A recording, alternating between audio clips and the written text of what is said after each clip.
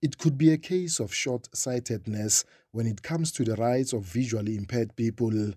When a visually impaired person wants to read a book, that book first needs to be converted into Braille, a form of written language for people who are blind, or other formats like audio or digital to be readable to them.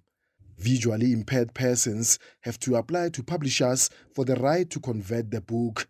Christo Titlek, Vice President of Blind SA, who is also blind, knows all too well how frustrating this can be. We sometimes have to wait very long for the copyright exemption. In fact, I had to abandon a year's study because we could not get copyright permission for one of the books I would need. We've never got copyright exemption for that. Blind SA has one of the largest Braille printing services in the country. De Klerk says in instances where they are lucky enough to get copyright permission to convert the book, there are serious cost implications. Now, that cost can be for an average novel, it could take around 28 days and cost around 24,000 Rand for the master copy. Last September, Blind SA, with the help of Section 27, a public interest law centre, challenged this in the High Court in Pretoria. The court found that the act was unconstitutional and invalid. Section 27 researcher Julia Chaskalson says the court also ordered that a special provision be added immediately to the Copyright Act to allow visually impaired people to convert books into formats they can read. She says in order for this change to the law to be made, it has to go to the Constitutional Court, and for visually impaired people, it means enduring violations to their rights and freedom.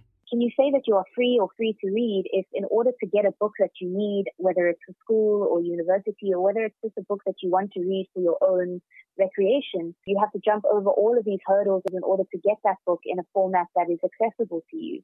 Can one say that blind people in this country are really free if they don't have access to the same books and published materials that people with normal eyesight do?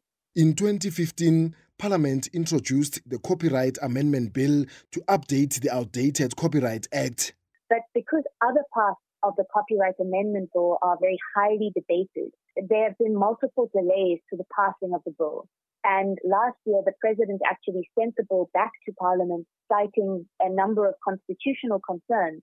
But none of these constitutional concerns had anything to do with the exceptions for people with disabilities. That must be read in or added to the current act immediately so that blind people don't have to wait to have permission to convert books into Braille. Section 27 and Blind SA are now pinning their hopes on the Constitutional Court.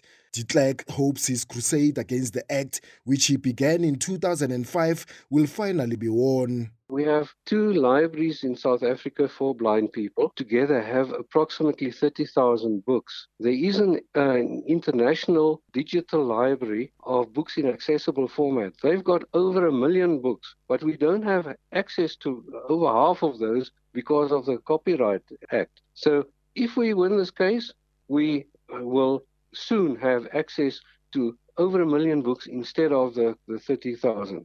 The Constitutional Court case is scheduled for the 12th of May and may well be an eye-opener. I'm Tsepo Pagani in Johannesburg.